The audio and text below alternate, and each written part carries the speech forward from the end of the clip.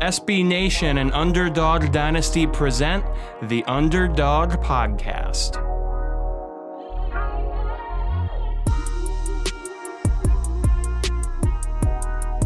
And we're back with another edition of the Underdog Dynasty Podcast, AAC edition. My name's Dan Morrison. That is Emily Van Buskirk. How are you doing today, Emily? Not me over here drinking coffee at 7 p.m. on a Monday night. So you're doing well. Yeah, it's August 1st, baby. College football is back. Kind of. I mean, practices are back. Practices are back. August, it's back. All right. August 1st. I saw a tweet today. Someone was like, August is the worst month because there's no real football yet. There's like, they said all these things. It's too hot, like blah, blah, blah. And I was like, what is this person's problem? People who hate the summer I don't understand it. Just like, relax. Just like, this is the best month. This is my birthday month. It's Leo season. We have college football practices. We have 27 days, 26 days till kickoff. Come on, man. The sun is shining. Let's go. Yeah, if we're pointing out bad months, look at February or somewhere like that, where that's when there's really no sports going on other than like NBA and NHL regular seasons, but not even like the heat of the playoff rush yet. And if you live up north, the weather's terrible. So terrible. Can't go outside for anything. So February by far the worst month in all actuality. For me right now, August, it's about the trade deadline in baseball. I'm very scared with what the Red Sox are about to do in the next 24 hours of us recording this. They've already moved Christian Vasquez. They've already Jake Diekman got moved. And I saw some player was giving an interview and I don't know who it was. And I'm not as dialed into baseball as I used to be because I used to work in it, but it's such like a grind. Once you're out of it, you're like, all right, let me breathe. But I saw a video of somebody and they were asking him, oh, do you know you just got traded? And he was like, yeah, I just heard that. Like, it's the nature of the business. And then that was I believe that was Vasquez for the Red Sox. Oh yeah. I think it was, now that you're saying that, because they said Red Sox. And then the Red Sox media PR was like pulling him away as he was giving that interview. Baseball is tough. It is a tough sport anymore. You know what's wild about that? Well, there's a couple of things. First off, he was the longest tenured Red Sox player, traded to save like $2 million. Good job, John Henry. In supposedly a league where the Red Sox are a big spending team and they never actually act like it. Whatever. He's a homegrown guy. Who would want to keep those types of clubhouse guys around? And they traded him to the team they're playing tonight. So he had to literally walk across the field to the other. That's actually like not the worst case scenario though. If you're a player, at least you don't have to get on a plane anywhere. Like you're already there. Yeah, don't get me wrong. The travel's easier, but it's so emotional. Think about that. Yeah, you have to take the emotion out of baseball because this is what happens to these guys. It's crazy. I know, right? It's sad. Yeah. Anyways. Go Red Sox. Anyways. We're still doing our AAC season preview, so we should focus away from baseball and get to the it's okay to get a little sports talk out in the beginning. I think, talk about what's going on in our emotional state and everything. But I am excited to dive into this preview because it doesn't have Cincinnati in it. And it's three teams that I think are like, how you tweeted back at that guy about his medium take, like a lukewarm take. Yeah. This is like the lukewarm part of our preview, I feel like, because these teams aren't bad and they should be doing, like, ostensibly they should do well, at least SMU and Memphis, but will they? Who knows? So it's kind of an interesting middle group. I think I want to transition straight into Memphis with that kind of comment from you, because it leads me to this very interesting question I think I have about Memphis football in the year 2022. What does a good season look like? Yeah, now, that's a good question. For most of Memphis's history, they've been a mediocre program. But in the last decade under Fuente and Norvell, they were really like a great program. Now, you've moved on past Norvell. You're into year 3 of Silverfield. Yeah. What does a good season look like now? What would a Memphis fan consider a good season? Because it's easy to get drawn into expecting 10-2 every year, or 9-3, and not be realistic that maybe 7-5 is a really good year for you. Yeah. And I think that's tricky because I do think Memphis is good enough to go to a bowl game this year. I do like a lot about them. I don't necessarily think they're good enough to compete for the conference, though. You know what I mean? So, is the expectation they compete for the conference? Because if it is, you go, well, then Ryan Silverfield hasn't really done that yet. No. But should that be the expectation at Memphis? I mean, I feel like it's the expectation every school in every conference that. But let's be realistic, though. But seriously, let's be real. Yeah. Vanderbilt does not go into the SEC expecting to win the conference. They hope to win a game in the conference. I you know what I mean, and I'm not saying Memphis is Vanderbilt, but you know what I mean. Yeah. Every team has a historical kind of expectation. When we get to Tulane, it's the same thing. Historically, Tulane is terrible at football. So what Willie Fritz has done. That's why you say 6-6 might not seem good if you're like, well, you got to go 10-2 and go to a major bowl, but that's great for that program. Yeah, I guess it's relative. That's what you're saying. It's a relative theory. Everything's relative, and what does So my question to you then is, do you put Silverfield? So you talk about coaches in the national hot seat. You look at Scott Frost at Nebraska. I mean, I don't even dare you say Harsin at Auburn. Like, why? Obviously, on the hot seat. I know, but like, I feel like you don't even say that because it's like it's too obvious. Yeah. Steve Sarkisian at Texas already. Just they're not going to fire him because of Arch Manning, though. You got to get Arch on campus. If he goes, well, that's what I'm saying. The guy get Arch on campus first. You can't fire him before Arch. Before Arch signs. Not until Arch signs. I've seen weirder things happen to Steve Sarkisian. So, Dino Babers up at Syracuse is another guy. Herm Edwards at ASU. Experiment that failed. Different circumstances with all the NCAA violations going on. Yes. So, I mean, you can't bring in an NFL coach and expect him to run it. But to keep it to the Pac-12 though, a good one from last year was Jimmy Lake at Washington. What's the expectation at Washington versus what he provided? I think that's actually that's probably more comparable to what Silverfield's going through, in that Jimmy Lake's still new, still recovering from what Peterson left behind, which was actually a lot. Staff inherited it. He was, but it was a lot messier than anyone let on, than anybody really knew. And once Peterson made his exit, it became apparent that there was a lot of shit going on. So that being said, some of his staff got gutted as well. So yeah, that's a good comparison, I guess. So Silverfield's seat is hot, but not burning. Hot yet. Not burning by any means. But this is a big year for him. Yeah, he's 14-10 in 2 years at Memphis. That includes the Cotton Bowl loss to Penn State. Last year they were 6-6, 3-5 in conference. Didn't get a chance to play the Hawaii Bowl. That was canceled because of everything going on within the Hawaii program at that time. Not to relitigate that. Not to go back on that. I can't go back. We won't relitigate. Sorry. Memphis, in terms of returning production, is 49th in the country with 70% returning production. That's 70% offense, 70% on defense. Real even and equal there. Two new coordinators, though. McIntyre took the FIU job. Kevin Johns is at Duke now. Good for them. Both, I guess you'd say, moving back up in the world to a Power 5 coordinator job and a head coaching job again for McIntyre. Tim Cramsey, the former Marshall offense coordinator, I believe, right? And he's taking over as the OC at Memphis. Then Matt Barnes, who was a position coach, I believe, defensive backs at Ohio State last season, is taking over as the defensive coordinator. So we'll see what that does for scheme changes and everything else that goes along with that as time goes on. Hard to predict in August, though. I think Memphis is one of those teams we don't hear a lot about nationally. There's not, if you Google it, there's not a ton of news. There's not a lot of people speaking. So I was really looking forward tonight to speaking with Tim Cramsey. We had a little tete-a-tete set up. He had family obligations. So hopefully I'm going to chat with him tomorrow and just kind of get a feel for what the offense is looking like heading into this year. I did get to talk to someone around the program. I won't, divulge too much, but this person does work with the offense, and he said that he likes Seth.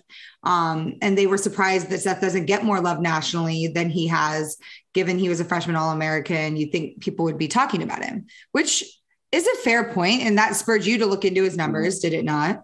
It did. He had massive numbers last year. Yeah. I texted them too. I didn't write them down from me. It was 25 touchdowns, and I forget the yardage, but it was a big number for yardage, 30. Let's see. I do have our text convo right here. You said 3,322 yards and 25 touchdowns. That's a really good year. Pretty good. So as a freshman, that's really good. Yeah.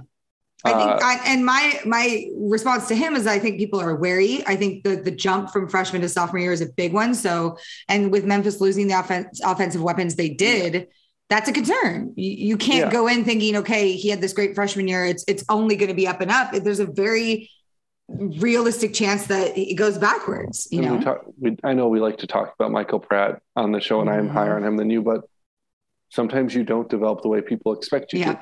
Sometimes you get a new offensive coordinator and the system changes just enough where something about it stunts your growth. You know what I mean? I have all the faith in the world in Cramsey, but this isn't enough time. This is a short turnaround for him to figure out how this is going to go forward. So I thought one of the more interesting points that this person on the staff told me is that they think that Memphis is top to bottom better skill wise, which is interesting because you look at the departures and Calvin Austin being the exactly. Big one, I mean, that was the number one he mentioned. He said Calvin was really, really good. They don't have a guy like that, but, and this is something I think you agreed with. He said they've got a lot of guys that are good and figure out how to be where they're supposed to be instead of in the past when it just seemed like, hey, you guys go wherever and we're just going to put Calvin out there by himself and throw the ball to him. Yeah, and I hope that that's the way it works out for Memphis, that you get instead of one star wide receiver who gets double or triple teamed and everyone else gets ignored, you do get a bunch of guys that you have to respect, even if none of them are a guy you have to fear, if that makes sense.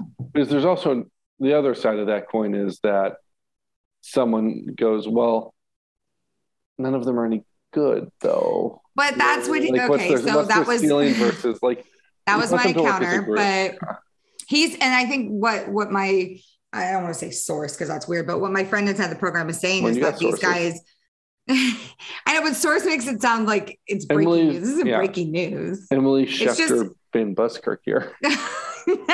Hardly, but you look at guys like Javon Ivory, Eddie Lewis, they combined for, a decent amount of catches last year. I think it was like 51. And he's saying that those guys, they know how to do their job. They work well as a unit. So I think instead of these big plays that we're used to with Memphis on offense and on defense, I think we're going to see a more cohesive unit moving forward from this Memphis team, which I think bodes well, because if you want to beat these big teams in the AAC, you have to work together as opposed to just hanging somebody out there on an island and being like, hey, go beat this defense by yourself. That's crazy. No, and I think it's tough for me to, I guess it's tricky for this one because the one I think of right away for that type of problem is the UCF game, but then I remember Seth Hennigan didn't play in that game because of injury, so it's a little bit different when you have your backup quarterback going. But they got nothing done on offense in that game, and it really felt like they were just closing their eyes and throwing to Calvin Austin. And against a good secondary like UCF, it just didn't work. No, that was a really tough game. They only put up 7 points. I mean, but they only gave up 24, which UCF's offense was a little bit funky last year with Mikey King. He was very inexperienced, and he was playing before he was ready. You know what I mean? Yes. We'll talk about UCF when it's time to talk about UCF. Yeah, stop bringing up UCF. Stop trying to make UCF happen. As an example for the wide receivers. And UCF has happened. UCF's Big 12, so let's, I could talk all day about Memphis's offense, but what do you think about their defense and where is the line moving forward for that? Because it was good, but it was not. You have to turn over, and again, you have the same problem that offense has, where you're turning over the coordinator. Now, you can run the same, system on defense, but you're still going to have differences just in how they, prepare, just in how the calls work, just in how their play calling is decided. Yeah, and the attitude. There's so many things beyond just if you run a 4-3 or a 3-4 or what have you defense that go into it. So those things, again, in August are impossible to tell right now. Yeah. I'm concerned about this. Anything's got to be better than allowing over 418 yards a game.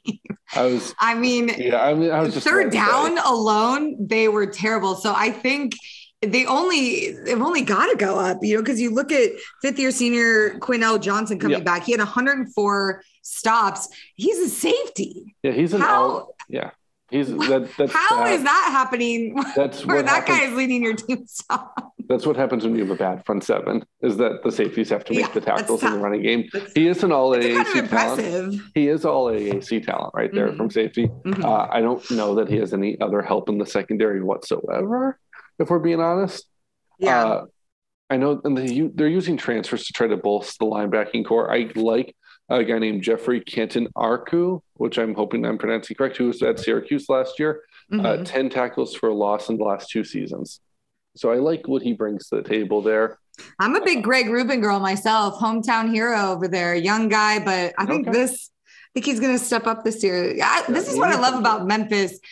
Bunch of guys you've never heard of, but are actually really interesting, like storylines, fun to watch, like guys. That's what I like about Memphis, like hometown hero type guys. So for sure, Memphis, a lot like ECU in that vibe. You know what I mean? Memphis is one of those really good schools for the transfer portal era. I feel like because you're in a place where a lot of guys who might look at Memphis as a kind of a backup school, but they want to go play in the SEC or they want to go play in the Big 12. If you're like a guy from Memphis and say, I don't know, Arkansas, Tennessee, and Ole Miss offer you along with Memphis, well, again, let's just be realistic. You're probably going to go to one of those SEC schools, but then you get there and you go, not everything I expected, whatever it had, whatever reason you might whatever the reason. Going back home to Memphis is always a good option.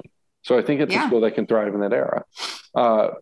They have to try on defense though to get thrive in that era because they will. I think it'll be better. It can't get worse. So I think it's going to be better. Last note I'll say on special teams, they've got the same guy, Joe Doyle, kicking and punting. We love a dual threat kicker punter.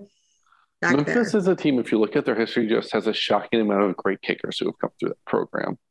Actually, yeah. I'm not sure I could name one for you, but I feel like I remember that. I believe Steven Gostowski for one, Patriots kicker for a very long time. Okay. Yeah. A bunch of guys. And not to I'm not relitigating the kickers. It's just of note. No, I always think it's interesting. They're good at. I think it's interesting when they have a guy doing both. Field goals, 5 of 7. Not great, but he averaged 46 yards per punt.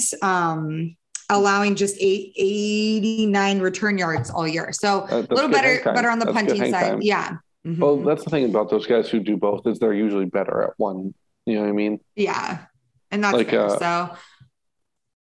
Anyways, let's look at their schedule. Yeah. Let's just quickly before we move on and then start the season at Mississippi State. Then they travel to Navy.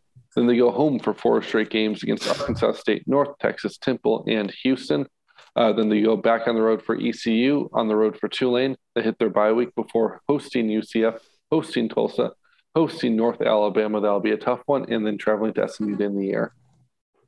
Not the worst schedule, but also not a lot of ability to get in rhythm. I feel like there's just a lot of weirdly chunky schedule for their home games. I feel like that was the first thing that jumped out to me is their home games are all in 2 different stretches. Yeah. And in like weird places. And the games that are between them are tough. In the AAC, it's tough to play at ECU. It's no cakewalk at Tulane sometimes. SMU is going to be a really hard environment, especially to end the year. And Navy, if you're going to playing them there is not ideal because you got to travel. And not just that, but playing Navy a week after you play an SEC that frankly wants to smash you in the teeth with the way last year's game went. Last year's game was funky at best, I'd say. Yeah. You know what I mean? It was the weird kick return thing that Mississippi State got screwed on, that they're very mad about. They were so I don't care. mad. I was happy to see Memphis win that game, and I'll be happy if Memphis beats them here. That's happening, though. Yeah, I don't think that's happening, but maybe. We'll see what happens. You go through the non-conference real quick. Arkansas State's a weird team as they should be better than they were last year, but they were really bad last year.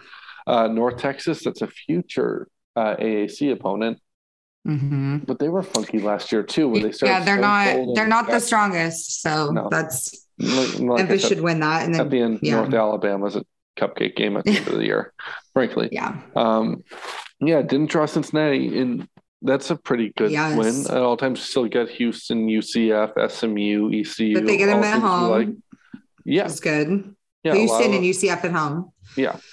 It's just it's not bad. Football's a tough place to play. The thing is, you can tell me any range of records for them next year, and I'd kind of believe you. I think they're actually one of the most interesting teams in the conference because of that. Because you told me they go like 9-3 next year, I really would believe that. I'd also believe 6-6, and I'd also kind of believe missing a bowl game if things don't break their way. So, I guess what I'm saying is, who knows? That's a bad preview. But I mean, but that's fair with a team like that. I understand it. I'm hoping to get out to Houston for that Friday night game, October 7th. Check out the Liberty Bowl. Yeah, I love Memphis. So we'll see. I'm going to try and talk to Tim Clancy tomorrow and get some more clarity on what's going on with the Tigers offense. And I will report that back next podcast. But for now, that's what we've got about Memphis. Yeah. So we're moving on to the Navy midshipmen. Last season, Navy went 4-8, 3-5 in conference. That I don't think does how good this team was justice last year, though. I really don't. You forgot about the little asterisk that says, "But they beat Army." They beat Army. Like that's it for the season. But they beat Army. They in that 4-8 record, they beat Army, they beat UCF, and they scared the crap out of Houston, Cincy, ECU, and SMU. All of those were one-score games. There was also internal turmoil they were going through as Chet Gladchuk, the athletic director, fired offense coordinator Ivan Jasper without the head coach's knowledge, and it was just kind of a weird disaster that you don't see out of Navy that often because they usually keep stuff in house better than that. One good thing about last year for Navy, one really good thing, other than beating Army, they found their quarterback in Ty Labate, who can run that triple option really well. The guy who can make smart decisions with the ball quickly and who can actually throw the ball enough that you have to respect it, which is the thing Xavier Arline, who's a great athlete, couldn't do. As long as he stays healthy, I think that they could actually be pretty good this year. Maybe not show up in the win column because it's tough when you're Navy and you're dealing with a talent disadvantage, but definitely scare basically every team they play. It's really hard for Navy. And the more that I talk to Ken about that, the worse I feel for him because I don't know what I would do if I'm in his position and have to deal with NIL, which you can't compete with NIL, can't compete with the transfer portal. You're inherently taking less talented players just by the nature. Right. And what you're doing is so much bigger than the sport anyways, but it's just, I don't know. They run on sheer force of will, sometimes. So it's like, you can't say anything bad about Navy, but they're a little bit in a rut. So hopefully they capitalize on that momentum from the beating Army, at the end of the year. That was a big deal for them. That rolls over into camp. Every time I've talked to them on media availability, they seem very fired up. I talked to Jason McDonald about the fullbacks room and the offense there and just creating problems for people. And you hope that Ty Labate is just going to keep getting better and have a better year. And I mean, that's really all you can say. He missed some time with injury last year, though. He needs to be healthy for it to work. Exactly. I'll say I do I'm going to get the name incorrect, by the way. Kai Paulo Rojas, who's a slot back for them. I think he's going to have a good year. Yes. The fullbacks, I think, are interesting because they are so important to Navy. But you got to, they're a little bit unproven this year. Anton Hall Jr. is currently the top listed fullback on the depth chart, but you'll probably see 3 or 4 different fullbacks get significant touches throughout the season as they try to figure out who the best option is. There's also, I think, worth pointing out a new cut blocking rule coming to in the NCAA that's going to, not to get into the murky details of the cut blocking rules, it's going to limit even more where and how you can cut block, which hurts Navy's offense because it's based on cut blocking. And I'm not going to dive into the details of it because I don't think anyone cares about the exact details of how you cut block and where you're allowed to now. The defense is also interesting because it's the Brian Newberry defense where they kind of don't have a set system they line up in. They try to confuse you more often, which is, again, pressure and confusion for the read on the quarterback is how they overcome sometimes being less athletic and smaller. Yeah. But it's still very tough for them to do that. They've got very young corners. There's some experience on the D-line, but again, the talent's just deficient compared to, say, a Cincinnati offensive line or a Houston offensive line. Will Harbor is the guy going to be asked to replace Diego Fagot. He's not going to be able to replace him in entirety. Diego Fagot is way too good to be able to just replace. The production it's going to be taking a hit. It's tough. Speaking of production, by the way, Navy's 120th in returning production, which isn't great. Again, things I like about them, I think they've got a chance to scare every single team they play, including Cincinnati and Notre Dame. Does that mean they'll have a winning record? I don't know. You know what I mean? Probably not, to be honest. Yeah. who knows? Yeah. Sorry. You pretty much full stop. No, you said it all. I mean, I was sorry. Yeah. You went on a tear. Very passionate about Navy. That's interesting. I love Navy. I love watching Navy football. I think the coaching staff there, guys like Kenia Matalolo and Ivan Jesper, are great like human beings on a human being level. And it is a special part, like the academies in general, I find to be a very special part of college football that gets a little bit overlooked by mainstream fans for the guys who are going to be in the NFL one day and, big time schools with 100,000 people in them. But I think they're one of the most unique parts about college football is that you've got service academies playing alongside everyone else. And they run their own unique offenses and they kind of have their own thing where winning the Commander-in-Chief's trophy is more important than winning a bowl game for them, which, by the way, I think is very much in play for Navy this year, winning the Commander-in-Chief's trophy. So, I will say this about their, when your entire identity is based on the run game, which I love, do not get me wrong. They do it. I think they run the ball better than anyone in the country. They were 8th in the nation in rushing. But the problem is the 3.9 yards per carry was the fewest of, I think. That's always a problem. And So that's also what I like about Lavate more than Arline at quarterback is he has just enough ability to throw the ball where you have to respect it. Or if they're not respecting it, maybe he burns you once or twice a game. Arline could never burn you. Like there were times he would throw the ball and you go, oh my God, it's 20 yards away from the receiver he meant it to go to. Yeah. Though he's a great athlete, I wouldn't be surprised if you see Arline playing slot back. Yeah. My other thing about their defense is takeaways. And I think this is, again, these are all common sense things, but you're looking at a team that had like 7 interceptions, I think, last year. And then you look at the great Navy teams of years past, 2019, where they won 11 games, and 2015, when they won 11 games, they had over 20 interceptions, 27 interceptions in 2015, 22 in 2019. I guess last year they had maybe 14, I think, total.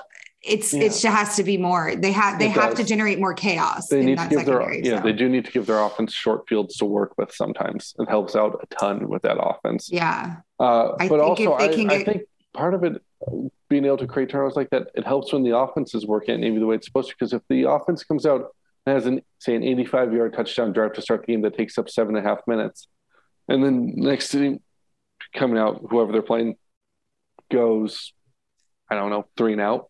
And then they go and have another 7-minute field goal drive. Now you're feeling pressure to score because you're like, how many possessions is this going to be? And you start throwing the ball all over the field, and that can create opportunities. But if you're, you know what I mean? But if you're up by 3 scores in the third quarter and their offense isn't doing much, teams aren't going to throw the ball. They don't feel the need to. So that does affect those teams too. I mean, I think if they can get close to 20, I think we'll see, a positive winning season with a possible bowl game. So that's something to keep in mind. We could keep an eye on that. And maybe I'll do a Navy, interception watch as we go through the season, because it'll be interesting to see if those correlate. But I think other than that, could look at their schedule real quick if we want. You're the best at reading through it, so go for it. Oh, me. What an honor. Yeah. They start the season with Delaware at home. Memphis at home. Then they get one of their 2 bye weeks. They're one of the very few teams that get 2 bye weeks in a season. Then they travel to ECU. Then they go at Air Force, host Tulsa, at SMU, host Houston, host Temple, travel to Cincinnati. They play Notre Dame in Baltimore. Then they travel to UCF, get their next bye week. I think it's technically a double bye because you get the conference championship game in there. So unless they go to that game, it's a double bye before playing Army in Philadelphia to end the season. It's an interesting schedule. I think Notre Dame every year is tough. That's part of what makes it so tough, I think, for Navy to even be in a conference, is you've got 3 out of conference teams every single year that are selected for you. Notre Dame, who by its nature kicks your butt 19 out of 20 times. They're tough. It just is. Again, we talk about that talent gap between Navy and the average AAC school. Well, Navy versus Notre Dame is just 1,000 times worse in terms of that talent gap. You know what I mean? Yeah. It just is. No, Kenny Amatolo has had more success against Notre Dame than any Navy coach in the last 60 or 70 years now, basically. He's also been there forever, which helps probably. Yeah, Paul Johnson in 2007, I want to say was the first Navy coach since like Roger Starbuck was there to actually beat Notre Dame. And they play every year, you know. But Paul Johnson immediately jetted after that year for Georgia Tech. Ken was his offensive coordinator at the time, got promoted to head coach, and has since beaten Notre Dame 2 or 3 times, which is, given what had happened before him since Roger Staubach, pretty impressive against Notre Dame, but still not like a thing you can expect to happen. You know, I will say this. I talked to their SAD today, Scott Strauss. He's incredible. And he was like, come out to a game, because we were trying to decide for our schedule what we're going to cover. And I really am. Obviously, we're going to do the Navy versus Army game again that's in Philadelphia this year, which I'm really excited about checking out. But I'm trying to pick a home game, because I've never been out to Annapolis. So I want to see it. So what do you think of all these home games that they have that would be the best? Yeah, well, that's interesting. I don't know what your schedule looks like otherwise. I circled the Houston game as a home game this year because it's too many Houston games for me. I can't watch that much Houston football. We'll skip them. It's a shame Air Force game is happening at Air Force rather than at Navy, because that would have been the easy one. Yeah, good call. Tulsa could be a really interesting game. I know. I was thinking that too, and that's probably like the one, if we try and make it happen, that we do. But that's tough because I also want to go to Tulsa. So it's like, and you're already going to Memphis, which would leave Temple for conference games, or Delaware. I know. Which you're not going week 1 though to Delaware. October, Temple that's Halloween weekend. I don't know, man. I'm saying I want to go to a lot of games, but I'm running out of weeks within to go to them. So it's tough. We get like 13 or 14 weeks a season. You think you have games. A lot, but it's you get 13 or 14. If you want to go to every AAC school, that's like your whole schedule. Plus, you do obviously. Well, what you got to do is you got to look at Thursday night games, Friday night games, and that's how you fit in more than one in a weekend. And usually our goal is to try and do, 2 in a weekend if we can, because it maximizes coverage. We're going to go, I think right now we're heavily favorite in the UMass Tulane opener, because the next day at the Saints Stadium, LSU plays Florida State. So that way we can get 2 games in New Orleans. So we're looking plus a weekend in New Orleans. And I think we're going to bring Joey out to that. So it should be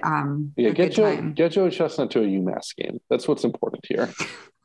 Well, I think it's a Tulane game featuring UMass, but yes, that's Don Brown's first game at UMass. Ooh. It'll be interesting, right? I don't know. We'll see. Anyways, but I'll make my way out to Navy at some point. Overall, Navy, a lot of hope. But like I'm saying, with this group of 3 that we're doing today, a lot of hope. It's question marks, though. So many question marks. Look at the schedule, and I know you're not giving numbers on any of this, but I could see Navy going 2-10 or 7-5. Either one would be. I'd perfectly believe you. I wouldn't flinch at it. You know what I mean? I don't know about 2. Oh, I could. I could see a disaster. Oh boy! I could see it being a. I don't believe that because I have faith in Coach Ken. I do have faith in him. I think he's a great coach, but I'm just saying it's really tough. It is tough. Very tough. It's tough out there in these AAC streets. It just is. It is. All right. We're moving through this. Last team on the chopping block tonight, the SMU Mustangs. It's so funny. SMU, I want them to have a more majestic mascot. But when I say SMU Mustangs, it makes me think of like the girls soccer team I played in 8th grade, the Mustangs. And I'm just like, it's such a letdown. Because I'm like, SMU Mustangs. Well, what do you think would be a better nickname? I want to hear your pitch. That's a really good question. I'll circle back to that. I'll answer that in the next week's podcast. Okay. I was going to say, next week's podcast, I'll come up with a better SMU mascot. Okay. It's going to be great, whatever it is. So, I mean, they're in Dallas, so maybe the Fighting Lee Harvey Oswalds. Oh my God. No, I'm going to come up with a really good one. Everyone's going to be like, oh, wow, that's amazing. Okay. All right, SMU. Here we go. Yeah. Last season, they went 8-4, 4-4 in conference. Were selected to go to the Fenway Bowl, which was canceled. Virginia chose to cancel it due to COVID issues. Sonny Dykes left the team for TCU. That's your iron skillet rival. That kind of a little kick in the shin. Last season opened up the door for a great new hire and then much needed injection of youth into this program. Yeah. Rhett Lashlee, who had previously been an offense coordinator for Gus Malzahn at Auburn, had been Sonny Dykes' offense coordinator at SMU, had taken the Miami job for 1 or 2 seasons. I can't remember how many off the top of my head. But yeah, we both really liked that hire. I actually wanted UCF to hire Rhett Lashlee a year ago when they hired Gus. That's beside the point. Last year also started. Oh my God. Every conversation. I will say this, when they first hired him, if you remember, we had a conversation, you said that exact thing. And I said, I don't know who this guy is. I don't like it because I don't know anything about him. And then better, because this is what I do. If I don't know something, I'm going to go to the source. I'm going to find out about it. I'm going to learn about it. So I had a conversation with him. We did an interview. I learned a lot about where he came from and his mission there. And he told great stories about Gus Malzahn. He said, people now have no idea. Gus Malzahn used to be mean and tough. And now I see him coaching and it's like, you guys had no idea what you're dealing with now. He's way nicer. He did say that was hilarious, but I like this guy, Rhett Lashlee. I thought to myself after that interview, I like him. He's a nice guy. He's energetic. He's passionate about it. But he's also a guy's guy. He's a player's guy and he's an X's and O's guy. He's very football savvy and very smart. He's exactly what SMU needed at exactly the right time. But that doesn't mean that we're going to see this, where they're going to win the conference just in his first year as head coach. Everyone needs to chill out because it's his first year as head coach. I think, you do. You also have to look at a lot of the skill position turnover on this offense too. Danny Gray, Grant Calcaterra, Ulysses Bentley, and Reggie Roberson are all gone.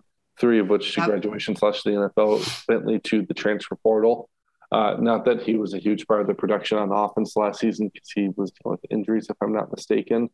But you do have Tanner Mordecai returning as your starting quarterback. And that's all people care about. And you got Preston Stone waiting in the wings if there's any amount of fall off at all. Right. Which is, we'll see what happens. I've heard really good things about Stone in spring practice. Summer practices or fall camp, whatever you want to call it, is just starting up now. So we'll see what happens there. But I have heard only great things about Stone too. So that's a good problem to have, is 2 very good quarterbacks to choose from. One with experience, one with a higher ceiling, I think is the way most people look at it. But you got to replace the talent at wide receiver that you lost. You just do.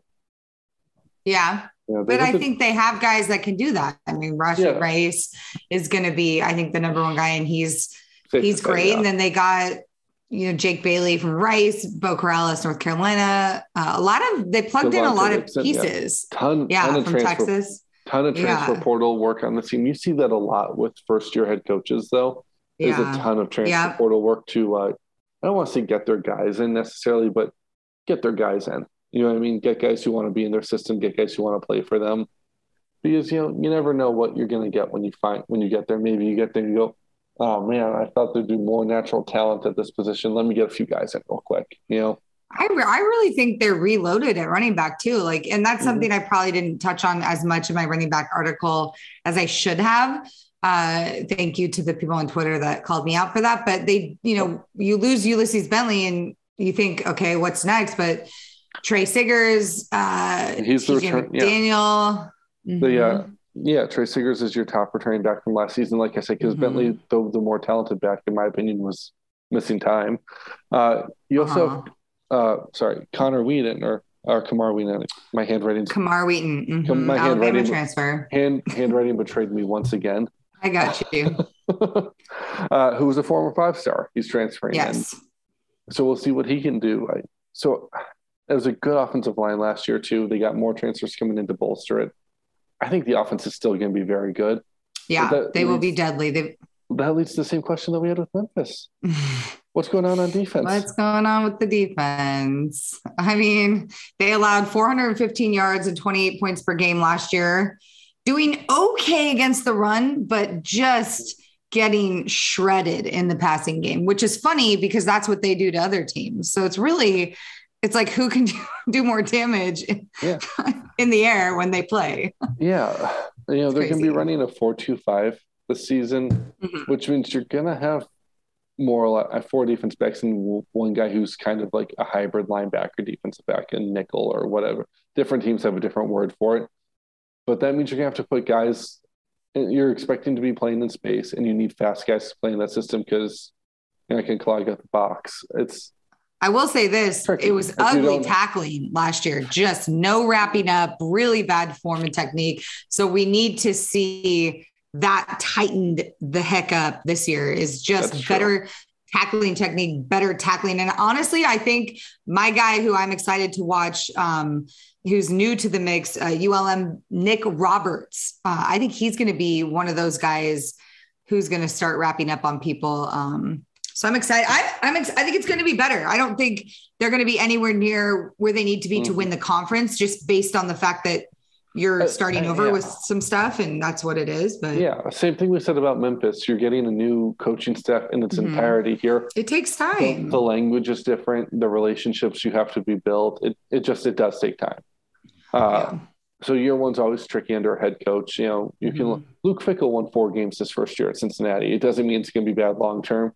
And I'm not even saying that they're going to be a 4-1 team. I think they're going to a bowl for sure. Yeah.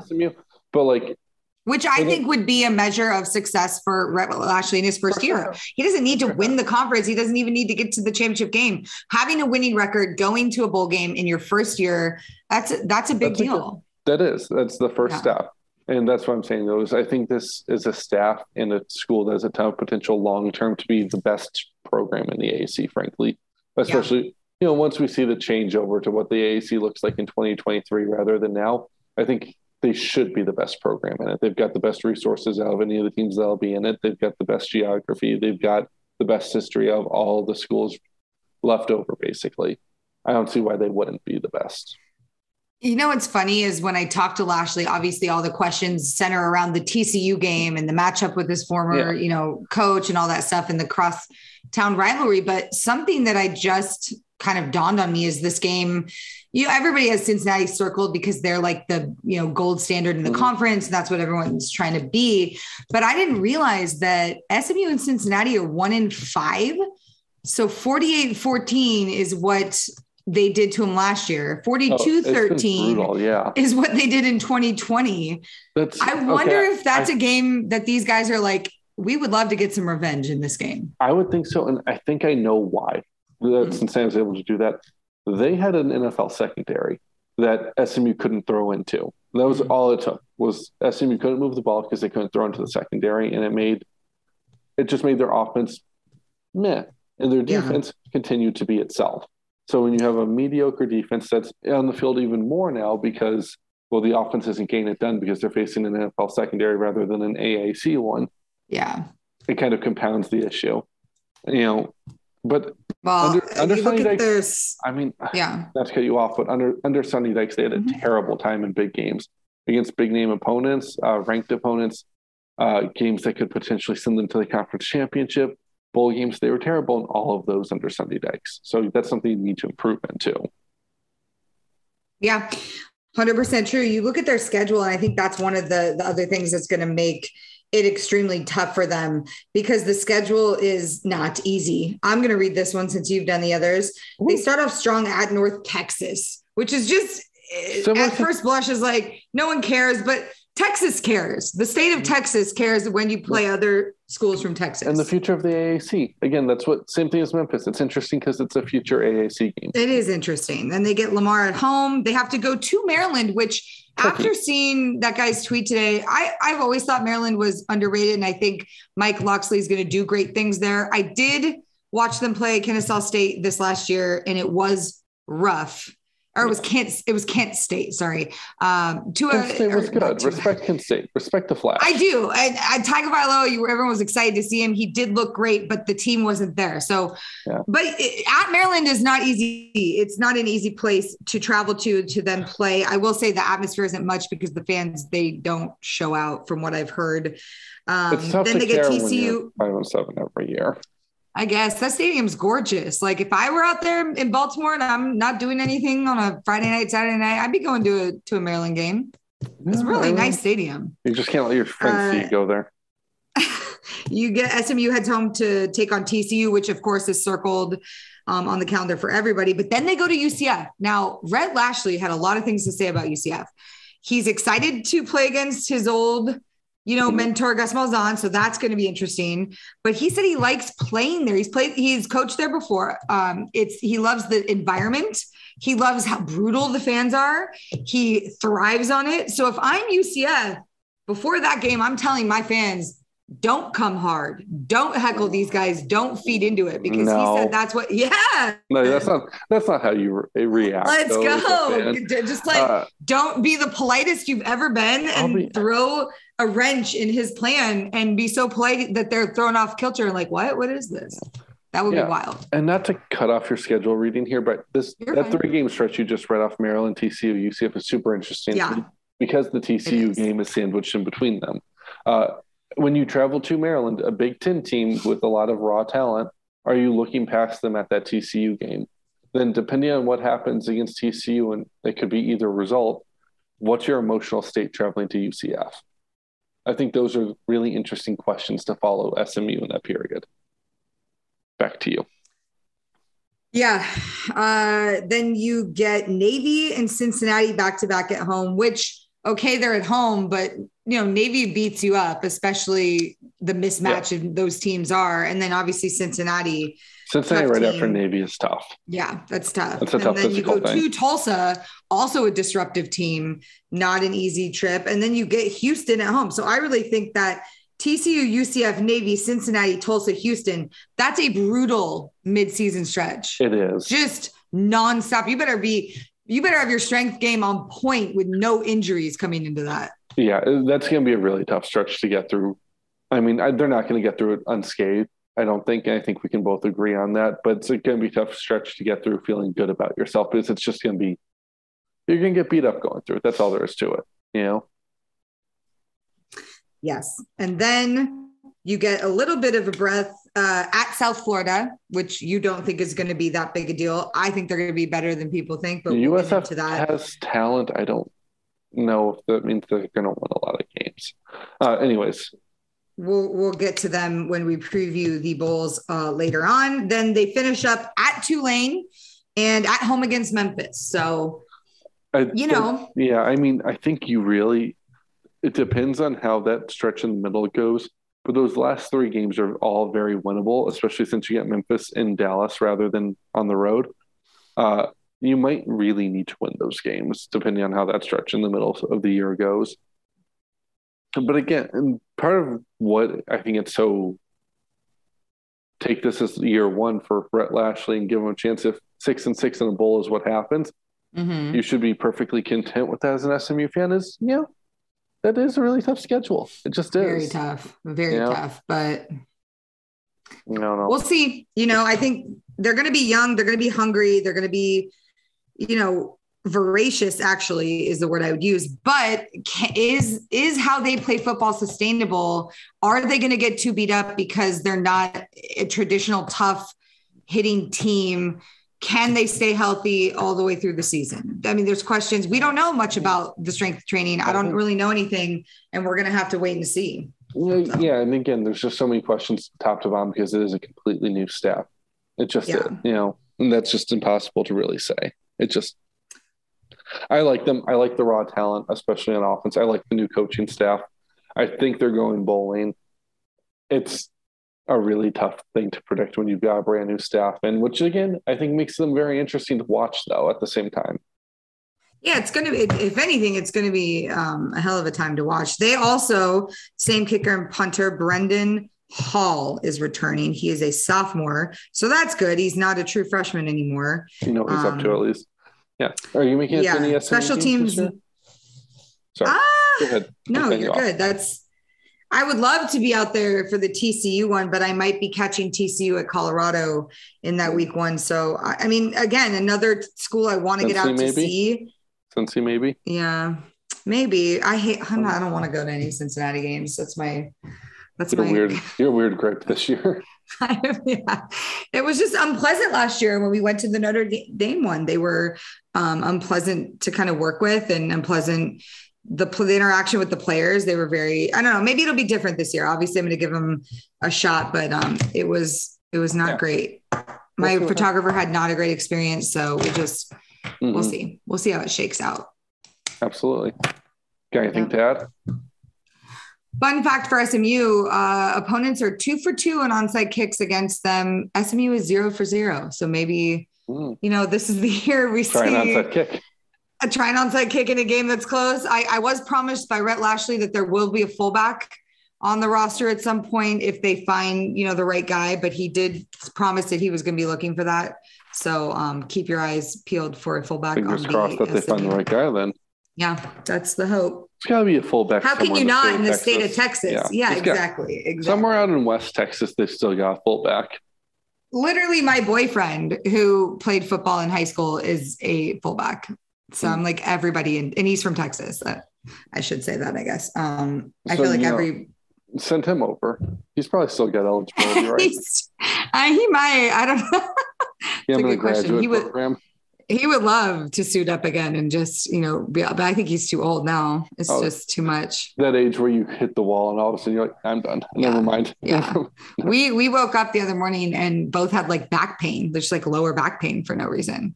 Funny. I had shoulder pain the other week for no reason. Yeah. Like what is that? Yeah. Like your body just starts betraying you.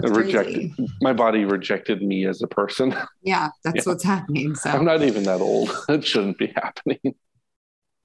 We're halfway through our season previews. We are more than halfway. We've done 6 out of 11. Yeah. We hope you're enjoying them. If there's anything we're leaving out that you want to hear, make sure you tweet at us, Underdog Dynasty, or you can find me on Twitter at Emilnem, EMILNEM on Twitter and Instagram.